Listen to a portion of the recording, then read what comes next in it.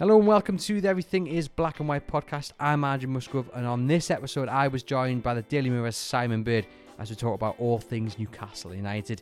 There was the takeover and why it might be best for Newcastle United fans to put it to the back of their mind with a new season just days away. We talk Muto, Kel Watts to Wigan, and the imminent arrival of Joe Willock from Arsenal and what that might mean for the likes of Sean and Matty Longstaff in what is a very congested midfield. We also talk about Callum Wilson, Alan St-Maximin, Dwight Gale, the pre-season potential new rivals from the loan market, and just what Newcastle United might be able to achieve in the 2021-22 campaign. All that and more to come on the Everything is Black and White podcast. Hello and welcome to the Everything is Black and White podcast, live on Chronicle NUFC. We're on Facebook, Twitter and YouTube, and later on our podcast channel. Please remember to like and subscribe to the podcast if you are listening on that platform. I'm Andrew Musgrove, and as you can see, I'm joined by Simon Bird of the Daily Mirror. To those who follow Newcastle, Simon will be a familiar name, voice, and how are you doing, Simon? Not too bad, thanks. All good. Looking forward to football starting again. Yes, I suppose everyone is, and they've been boosted by the news of Joe Willock's imminent arrival, and we will get to that in a moment. I did say when I signed off 2 weeks ago that I was hoping Newcastle would have signed somebody. As of yet, they haven't. But like we say, Joe Willock is imminent, and it seems like everything's going to plan with that deal. But I want to start with your favourite subject, and that is the takeover, Simon. I know you've got your views on that, and I think the piece you wrote a few weeks back after the arbitration was delayed to early 2022, in my opinion, hit the nail right on the head. And since then, we've had the competition, the anti-competition case that's been delayed till September for a hearing to see if it goes ahead, and goodness knows what happens then. What's your view on it all? Is it time for Newcastle United fans, for Mike Ashley to move on, do you think? Yeah, I think it's probably time for Newcastle fans to put the issue in the back of their minds and try and enjoy the football that they're going to see this season. There's no point in defining this season by anger about takeover, delays on both sides. We hear, so it's there's fault on both sides probably with the delays that are happening, and I think it's taken so long now that you've got to doubt whether they'll ever manage to push it through, and it's certainly not going to go through to impact this season. So fans may as well, if they've got their season tickets, turn up and enjoy the football. It's been an appalling drag. It's really dragged on. It's been an awful sort of saga to cover. Obviously, fans are desperate for a takeover and for change at the top to give the club a bit more ambition and direction. But there's been fault on all sides for it not going through. Is information coming from Saudi Arabia that the Premier League need quick enough? There was huge delays on that front last summer, and it's been 18 months of stress and misery for Newcastle fans. The fans who wanted to go through, and all the issues that we highlighted back 18 months ago about not being able to watch the Premier League legally in Saudi Arabia, about the ownership, who's the official. Can you have a state owning it? Is it a state owning this, owning the PIF? All those issues have just not moved on. There's been no clarity, no real transparency from any side. The Premier League have not told us officially their reasons. The Saudis, Staveley, etc., have not really come out and clearly explained what they've done to sort out all the massive issues around the takeover, including piracy, including the people in charge of the PIF and the checkered history of the Saudi regime. None of that's been sorted out. So I think it's time for us to move on, let it bubble away in the background if it is still bubbling away, and try and enjoy watching Callum Wilson score some goals. Maxima, changing the game. A squad who I think are kind of knitted together and kind of determined to prove things wrong this year. You get that kind of vibe off them. So I think it's time for people to try and enjoy supporting Newcastle, and with the ups and downs that will come, but try and enjoy it. And we've got, like we say, Joe Willock is expected to arrive if his medical and personal terms are agreed. We have had some outgoings. I mean, Muto's gone. We've seen Kel Watts go out on loan. Muto has been one of those players which I think people are still scratching their heads at. Do you think he got enough of a chance to prove himself, or do you think he was just a bad buy? It wasn't suited to the Premier League right from the off? Yeah, well, the price that we was quoted was 9 million, wasn't it? That they bought him for. I think it was I don't know if it was Rafa's first choice, but he obviously was there and sanctioned it at the time. And from the off, he didn't really look. He didn't have the physicality of the Premier League. Didn't really have the pace. Didn't have the guile. So from the off, he didn't look. He didn't look great, and it probably goes down as a pretty bad deal. I mean, we've not really discussed Muto very much because no one's seen much of him. But yeah, that's what goes down as a pretty bad signing of the last 10 years, 20 years for Newcastle. It's a lot of money to write off as well, especially when you've got an owner who doesn't really like to splash the cash. We've got Kel Watts, who featured heavily in pre-season. He impressed. We know he's held in high regard at Newcastle. He impressed last season out on loan. He's gone to Wigan, which I think has surprised some. Some fans were hoping he'd be in and around the first team, but I guess if you're not in that position, then to go to a team like Wigan, who will be looking for promotion, who will be wanting to achieve, the best they can this season. If he's a first team starter there, which we would assume he probably will be, given, he's probably had a lot of options a lot of teams to join. It's a good move for him. Yeah, it is. It's another step up in his career, and I think he's doing the right thing in terms of building his career. He had a good time at Plymouth, and I think the academy people really rate him at Newcastle and think he can make it. But his problem is Newcastle have got a load of experienced centre halves who are really solid, really experienced, and kind of do the job pretty well. So I think that's his problem, and he's done the right thing to go to Wigan and play first team football, be in the thick of the championship action, and really give it a go. And step up and prove himself week on week. So it's a good move for him, definitely. But I don't like seeing lads like him being written off as, you can definitely build a career still. 23, 24, 25, you might really become a mature centre half. So, good luck to him, and hopefully he can come back into the fold and do it at Newcastle at some point. There's a few players, isn't there, in the 23s who, fans are hoping they can break into the first team squad. We've seen Joe White impress this summer as well.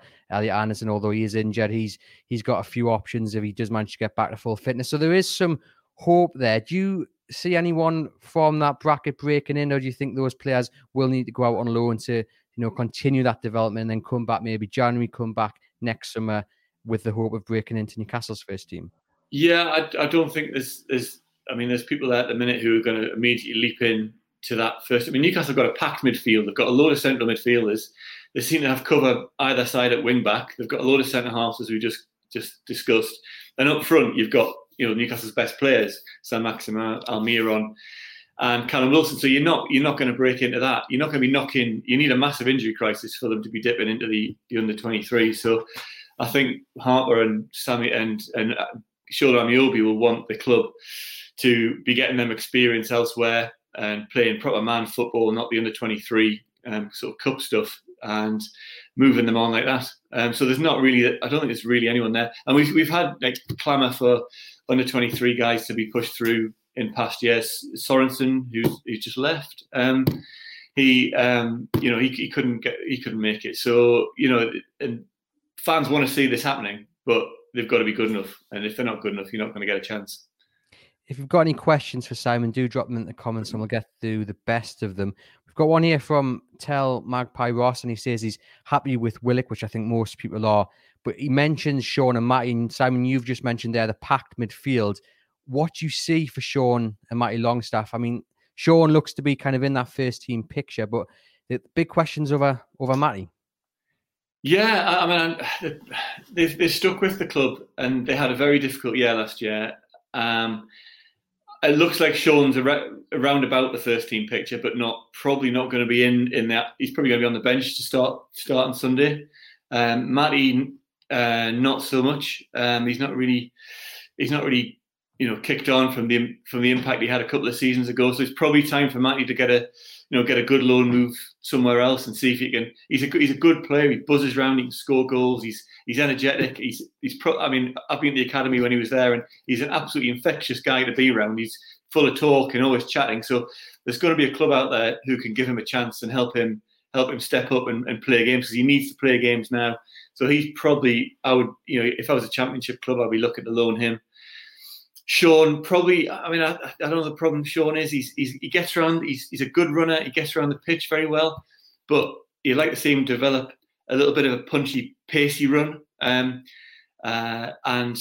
and those forward passes get more killer balls in there, like Shelvey does. So he needs to develop all around, the passes he does, which are impactful in terms of creating chances, and also his pace. His stamina's there, but he needs a bit of pace in there as well. So that's what he's probably going to work on this season. But he's there or thereabouts, and will probably play games, I think. On Matty, do you think it's a case now that he has to knock on the door and say, look, if I'm not in this first team picture, then I want to go out on loan? Is that what you think he's got to do this summer? Yeah, if Willock comes in, there's no point in Matty hanging around being fifth choice. There's literally no, fourth, fifth, sixth choice. There's no point in being at Newcastle for that. Stick with the contract at Newcastle, get a loan elsewhere, and go and be a star. And he can be. He can be great. So they've got to play games. You don't want to be a 20, 21, 22-year-old lad at Newcastle sitting there watching Isaac Hayden, Shelvey, Willock, your brother, all those guys ahead of you. There's no point in doing it. You should go out and try somewhere else. We're just sticking with the midfield because if everyone is fit, it's certainly going to be quite the dilemma for Steve Bruce. A welcome one in many ways because you do have quite a few talented players there. For me, I think Hayden has to start. I know that splits opinions somewhat. And then you do look around and you think, well, who joins them? I mean, for you, who is going to fill that midfield on Sunday? Well, Hayden seems to be the sort of powerhouse destroyer, gets around the pitch really well, a bit of a leader as well. So he seems to be like you'd probably pick him as your destroyer. It all depends whether Bruce goes 5 at the back, three centre halves, and then wing backs, which means you've only probably got two central midfield destroyers in there, or whether you go 4 at the back, pick 3 midfielders, and then 3 attackers. One of those midfielders would be Willock, Hayden, probably Shelvey. It is a real dilemma, and there's not much really between them. I think the Bruce's concern with Shelvey is to get his stats up and get him running around the pitch. But he is creative, and he does spray a ball around, and he does have that extra time that not a lot of players find on the ball. So he's in there. And then if you add Willock's legs into that, if they can get Willock by Sunday, watch him last year. If you just watch Willock and the ground he covers from box to box to box, he's everywhere. And he can break the play. He can break the play up. He can find a pass. He can attack, get in the box. He's so crucial to what they need this year that they've got to get that deal done. And I hope it can be. So you probably go. You'd want them to try 4 at the back, which is Bruce's natural instinct. They didn't play that the other day, though. They played 5 against Norwich, so you'd suspect that that's the way they're going. So if they don't get Willock, you probably have Shelvey and Hayden in there. If they can play 4 at the back, you add Willock to that mix, and then you have Almiron, Saint-Maximin, and Wilson up front. So which looks like a good front 3 with Willock adding in there. So yeah, there's decent flexibility, and there are decent players to fill those roles to be like a solid mid-table team this year. So I'm not worried this season about them not having the resources in key positions. I think they've got the attacking 3 that they need. Add Willock in there, and it'll be good.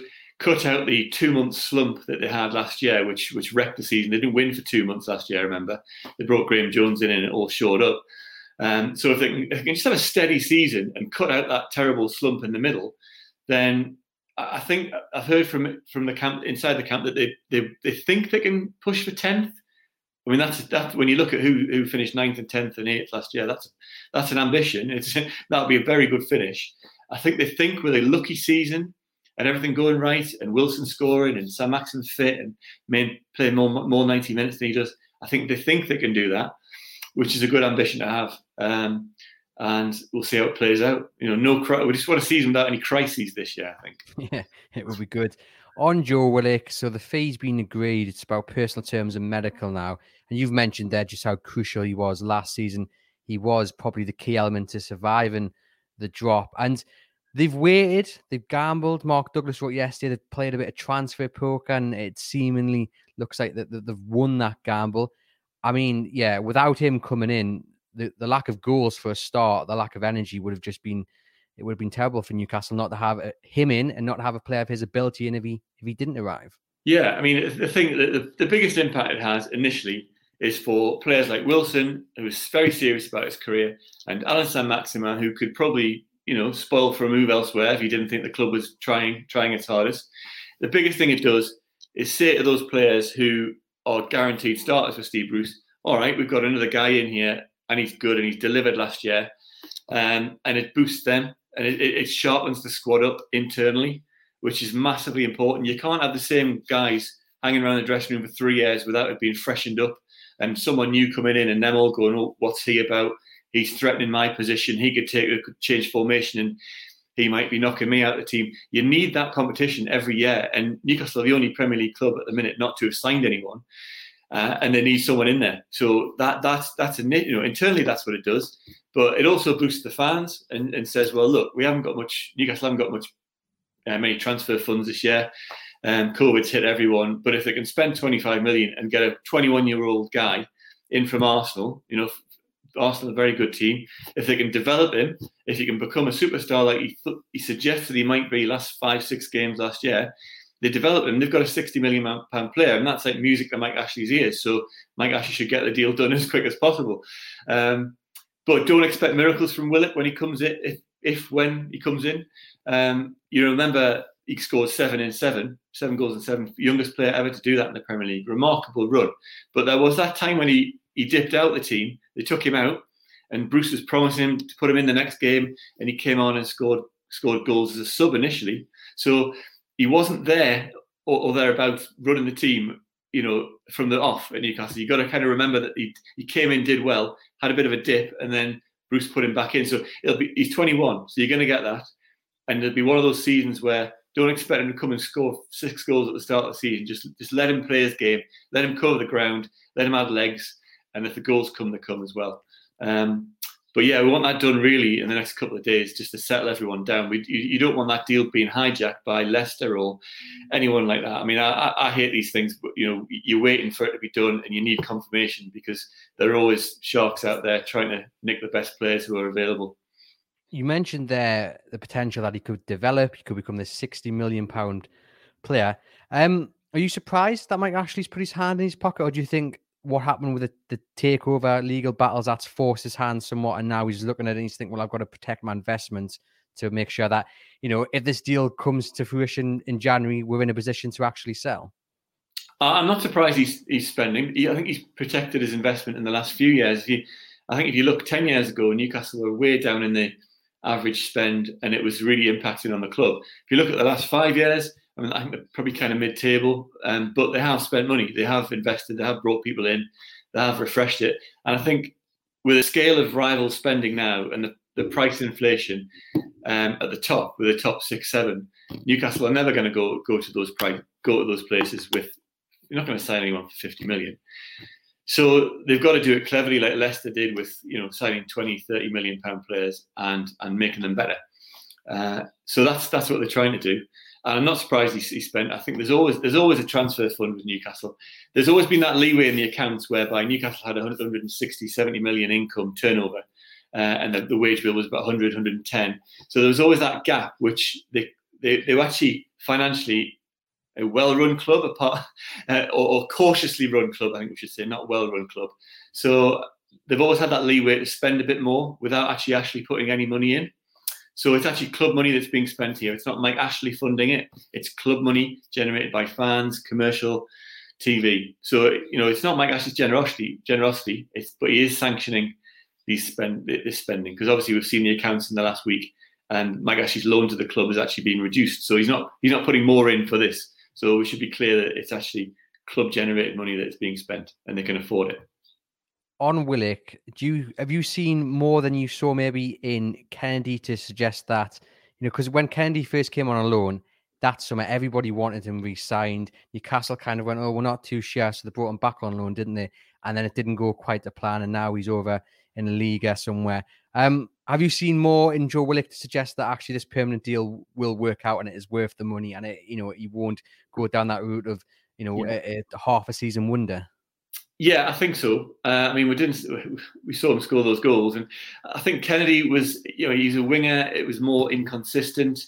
He did really well, and he did a solid job sort of shoring up that side. But with Willock, I think he probably needs to develop on the ball a bit more and is used to the ball. But these days, you're signing athletes, and he looks like he's a supreme athlete. And Newcastle will be missing that. I think Sunderland will be missing that massively, and that's part of their demise in the recent years. But clubs need to sign athletes. They need to sign 400-meter runners who like Jamal Lewis. The stats about his junior athletics career: 154 for the 800. That's what Newcastle need in their team, as well as skillful players, as well as goal scorers, just to keep up with the pace and energy of the Premier League. So I think that's what makes the Willock deal a bit more solid and a bit more kind of justifiable than the Kennedy deal, because I mean Kennedy I think he was a bit unsettled off the pitch as well, and there's a few problems there. So you've got like Willock has more attributes there which are more consistent to use than Kennedy did.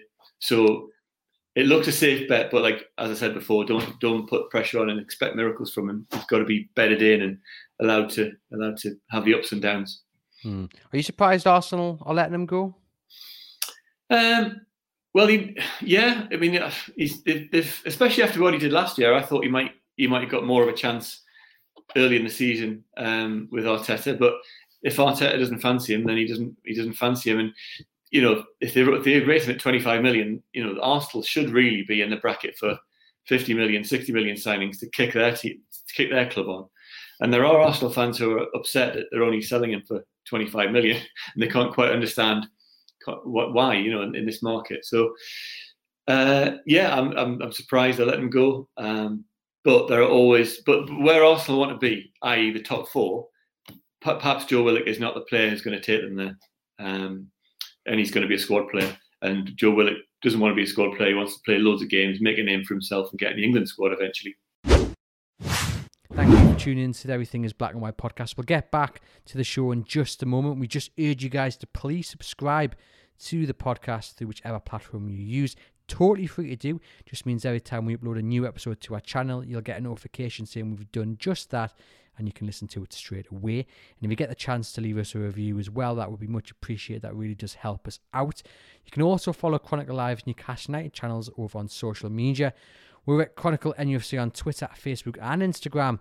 And you can email us here at the show with your feedback, your comments, your questions, whatever. Just drop us a line at the EIBWpodcast@reachplc.com. And you can also stay up to date with everything to do with the club by subscribing to our daily Newcastle United newsletter. That's also free. And you'll get a morning news roundup, an evening news roundup, and a breaking news alert as well. And that'll get emailed directly to your inbox. The link for that is in the show notes. Hit that, scroll down to Sport-Newcastle United, tick the box, and you'll all be signed up. Once again, thank you for listening, and we'll now get back to the show. We've got a few questions then from those people watching. We've got one from Jack Bolam, who asks, do you think we should give Gale a shout this season? Obviously, Gale scored a couple against Norwich, and he's been kind of on the outskirts, partly due with injury, partly due with Callum Wilson's cracking form. But Steve Bruce is a massive fan. You can count quite a few times where Bruce has told the story about trying to buy him at Villa and what have you. Do you think Gale has a chance to be in the first team picture this season? Well, he's a great finisher, and the finishes he did on Saturday against Norwich were really good. Poacher's finishes, one with the outside of his right boot, which was great. Tim Krul maybe should have stopped it, but he's not going to be ahead of Callum Wilson, and he's unless Sam Maximin's injured or they change the formation, Almiron, they're both going to be in there. So you want at the start of the season, you want Dwight Gale to be fit, moving well, because he's had injuries. He's always had those problems with his hamstrings or whatever, and he's not looked comfortable just in himself moving around the pitch. But he did the other day. He looked like he was more mobile and he got a bit of sharpness back. So you want him to know at the start of the season, I'm going to push Callum Wilson and I'm going to be an impact sub. And when I come on for the last half hour, if Sam Maximin's faded or whatever, you want him to come on firing. And he could be a proper asset. They've given him they've given him, I don't know if it's been confirmed yet, over the summer, a new contract. There'll be a lot, if he doesn't get his chance at Newcastle, there will be championship clubs, you'd think, who would want him to get them promoted, because that's the kind of the guy that Callum Wilson, that Dwight Gale is. I'm surprised Middlesbrough didn't say we need a goal scorer, get him from up the road. So probably the money was the problem. So yeah, Dwight Gale can be an impact sub at the minute. And if Wilson gets injured, he can come in and definitely do a job. And it's a big season because he's had stop-start seasons for a long time now. And he really, he probably wants to repay Newcastle fans by banging in 10 goals this year. We've got a question from Jazeb Salim, who asks, which players are we realistically targeting for loan slots? Because we assume that's where Newcastle will go next after they do hopefully sign Joe Willock. Yeah, there's a lot more money in the kitty from there. They've lost out to Aston Villa for the Man U centre half, Tuanzebe. So that was a bit of a blow. He was definitely a target. They must have a list. I think that kind of thing kind of generally pans out in the last week of the transfer market. So they'll sign Willock, things will settle down, and then you see what's surplus of requirements at the top 4, top 5, 6. Sadly, and you pinch a few of their youngsters, and that's the frustration that Newcastle fans have, is that at that point you're becoming a development team, developing players for the elite. If they come in and do a good job for Newcastle, that's fine. Everyone's happy, but you really don't want to be just developing players for Man U. But it probably is their next port of call. It's experience. Kids looking to kick on their careers who can't quite get into the top 4. I'm mute there. So we have a question here from Geordie Sancaster. He asks, can you see us getting another midfield player with good energy who can actually go box to box? We know today that over in France, L'Equipe have linked Newcastle to the Marseille midfielder who's I've totally forgotten his name, but he's been linked with a £12 million move, reportedly being rejected. So, I mean, after Willock arrives, touch wood, do you see Newcastle going in for another midfielder of that type? Well, it's probably the right country, isn't it? Because the French market will have bargains in this year because the French clubs are in dire financial straits. The TV deals had a problem with their TV deal, and COVID crowds, etc. Revenue falls. So the French market, they must be desperate. Some clubs desperate to sell, and if Newcastle could push it to another 10, 15 million pound player from France, then that'll be good news. Whether they'll do it, I think if they do that, they'll probably have to sell. I mean, you bring in another central midfielder, you've got a very packed area there, so you probably will look to cash in on somebody. And I mean, Isaac Hayden's quite frequently, linked with a move away. I don't think they'll sell Sean Longstaff with being a Geordie lad. I don't think they'll do a sale deal for him.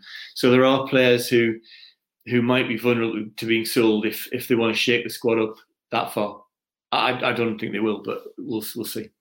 Yeah, the name was Kamara from Marseille. Yeah, that's been around a while. Yeah. Question here from Jack Bolam again, and we talked about the academy earlier in the show, and he says, Simon, do you not think success comes through the academy? He says he's a big believer, and that's where the future lies. And I guess with Steve Harper being kind of appointed there as well, when you speak to Steve, he's very infectious. He loves the club and he really wants to see them do well. There's a reason he was on the Northern Ireland staff as well, because, he does work well with the players. First of all, Jack's question, and what do you think kind of impact can Steve Harper have as the head of the academy manager? I think you need good human beings in charge of these departments, because it's really hard to deal with the ambitions of young players who are impatient, they want to kick on, and then they've got their parents and their agents. And I think Harper, he's not a pushover, but he can deal with people. He's a great people skills. So I think he's a good person to put in charge of that. And it must be a nightmare dealing with the parents and ambitious young players who are desperate and to make it, and it's their big dream of their whole life. So it's a really hard job though, because the academy is the lifeblood of the club, hopefully. And Newcastle have produced the odd one in the past years. I mean, Andy Carroll, Stephen Taylor, even way back, the Longstaffs more recently. So you do want players to come through. And if anyone gets to the first team, it's back to economics. And Mike Ashley's obsessed with economics and making money. If you can get a player you brought in from schoolboy terms, and you've paid them money, and you haven't paid actually a transfer fee for them, and they're actually playing in the Premier League, suddenly you've got a massive asset. So the pressure to bring people through from an academy and save a club money and give it so it can spend its resources elsewhere is huge. but it's a really difficult job. And I think Harper said in one of his first interviews that he wanted to bring in athletes because that's the way the game's going. You can be skillful, little player as you like, but it's really hard to break through into the Premier League if you can't sprint and you can't run all day. So that's what you're looking at. And they're the players who will stand out at the academy. Train them on the ball, yes, and positionally, etc. But the bottom line is to be able to run. And I think that's what he'd be looking to inject when he looks at all the teams that he's in charge of. Yeah, I thought Harper's interview on the club website was absolutely superb. That first one, I kind of got swept along with what he was saying because it was refreshing. He was very passionate, but he was also, you can imagine him, he's got a firm hand as well, so he's not gonna kind of soften any of the blows, so to speak. We've talked about the congested midfield. The other interesting dilemma is the goalkeeping situation. Now, it has been affected a little bit by obviously Dubravka's injury, Karl Darlow being hit by COVID, but those two players are going to come back at some point this season, are going to be fully fit and battling for places. And then you've got Freddie Woodman, who was on his way to Bournemouth before news broke of Dubravka's injury and Karl Darlow going down with COVID. What does the future hold for Woodman? Because he's likely to start, we would think, on Sunday. But he knows in his head that Dubravka's likely to come straight back into the side once he's fully fit. Yeah, I mean, Dubravka justified his number one status last season. He saved Newcastle points repeatedly, and he was really good. And you did see, when there's a cross coming in and he comes out and dominates the area and punches it away, you can see his defence really appreciates the leadership and positivity and aggression that he demonstrates when he's defending his box. However, Freddie Woodman is a great young keeper, and you see what happens when Aaron Ramsdale gets the chance, a young English keeper, bounces around clubs, 38 million deal in the offer. Freddie Woodman is a massive asset to Newcastle, and Dubravka's injured, so he gets the chance because Karl Darlow, also a very good keeper who proved himself in promotion seasons and all that kind of thing, as extremely capable. He could do a job in the Premier League. So they've effectively got three decent Premier League keepers there, and probably one of them is going to have to be sold. You would think that would probably be Woodman if they can get the right money for him, but they bought Dubravka for 4 or 5 million. Is it time to make a profit on him? I don't think you want to go, and I don't think that will probably happen. So it looks like Woodman will start the season and hopefully have a great start. He looks so. His initial performances for Newcastle in the cup, he didn't look commanding enough. He was beaten a couple of times in the league cup. I think I seem to remember. Didn't massively impress, but he's gone to Swansea on loan elsewhere and done brilliantly. So you'd expect Newcastle to probably sell Woodman and get good money for him. 20 million, 25 million. Maybe that could be reinvested in a different position or another midfielder, whatever. It's unlucky because you'd like to see someone who they developed and made promises to, like they did with Tim Krul all those years back, to come through and get into the first team. But it's difficult for keepers. I think keepers is like kind of a more stagnant, static position, and there's not a lot of transfers involving keepers, and there's not a lot of movement unless someone makes a massive cock up or gets injured. So difficult times, difficult decisions for Steve Bruce on that one. It's actually a big strength for the club, I think. Most certainly. Before I just finish off on the pre-season and how you've rated it, quick question on Ryan Fraser. Some really interesting quotes yesterday that went up on the club website about how he's kind of reached out for help to learn how to adapt so that he can actually fit into the system Steve Bruce is likely to use. So that's him playing as a more central player rather than his natural position as a winger. It created a bit of debate on social media. People saying, well, shouldn't Steve Bruce just play the formation that suits players? But on the other hand, I think it showed a great attitude from Ryan Fraser to say, look, I'm not best in that position, so help me adapt to it. We saw Jacob Murphy adapt to it last season, and he's won himself a new contract. He's now up there with one of the fans' favourites. So I'm just wondering what you think this season holds for Ryan Fraser. Well, once again, he's another guy who's like Dwight Gale, he's got to be fit and he's got to not break down. His body's not got to let him down this year. And then if that happens, he'll start getting more minutes, and then he'll start looking stronger, and he'll start picking the pace of games more. And we've seen transfers all through in the past where the players are trying hard, they get injured, and it's a nightmare for a year or so. And then finally, you see their worth. Now, hopefully, we're going to see Ryan Fraser's worth this year. Yeah, I think he's kind of a winger, but I mean, he could play in the middle as a number 10, surely, or as a good passing, darting breaker through the lines. There are different positions he can play, and I think what he did in that interview is quite interesting. I think he was making himself available to play in any position, not pigeonholing himself as a winger. He's a very creative, skillful player, and he was saying to the coaches at Newcastle, "Come and get the best out of me, and tell me where you want to play, and tell me how to play, and tell me what you want me to do." Maybe that's because he doesn't think he's had that guidance in the past.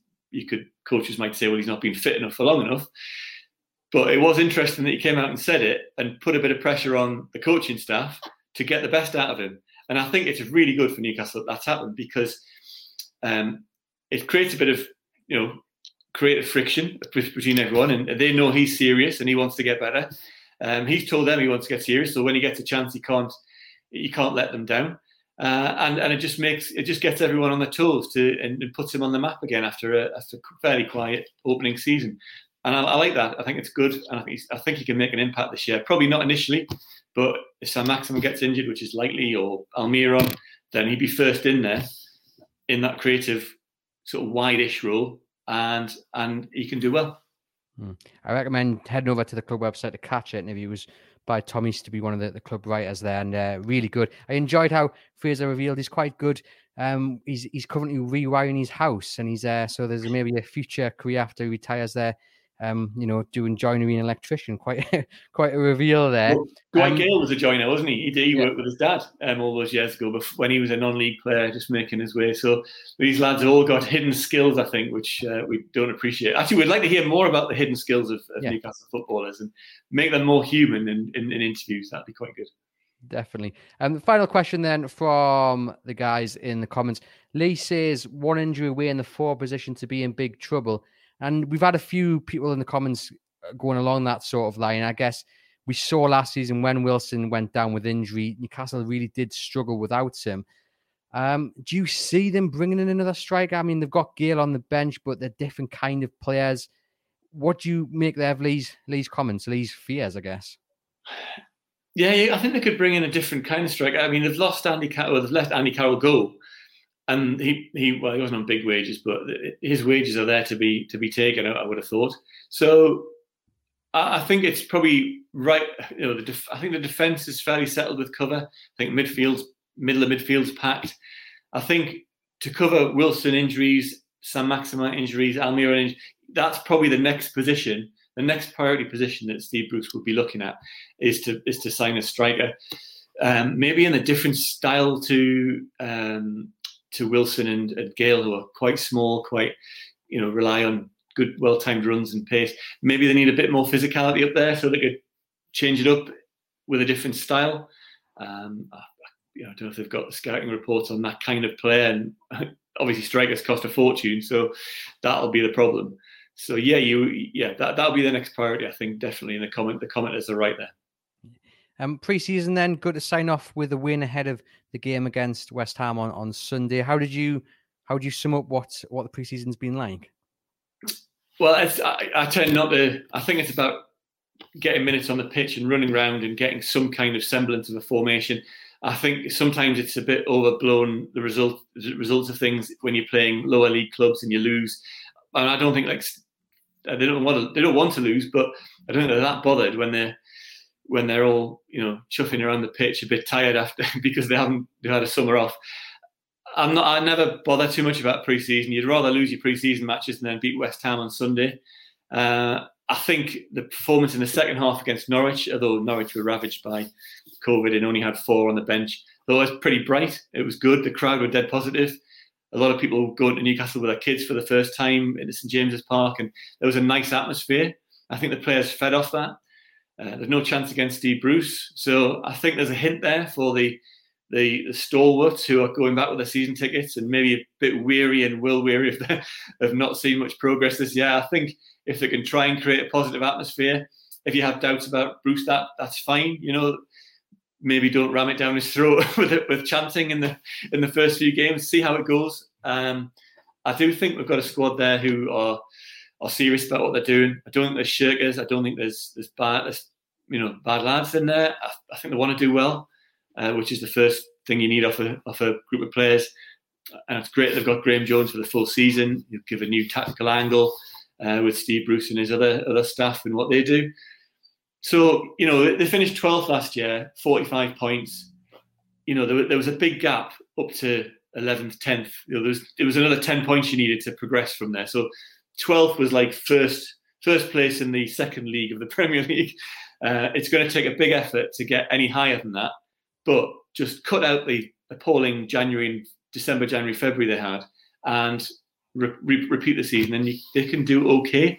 And I think we've got to accept now that Newcastle aren't a top. Sadly, Newcastle aren't a top 6 club.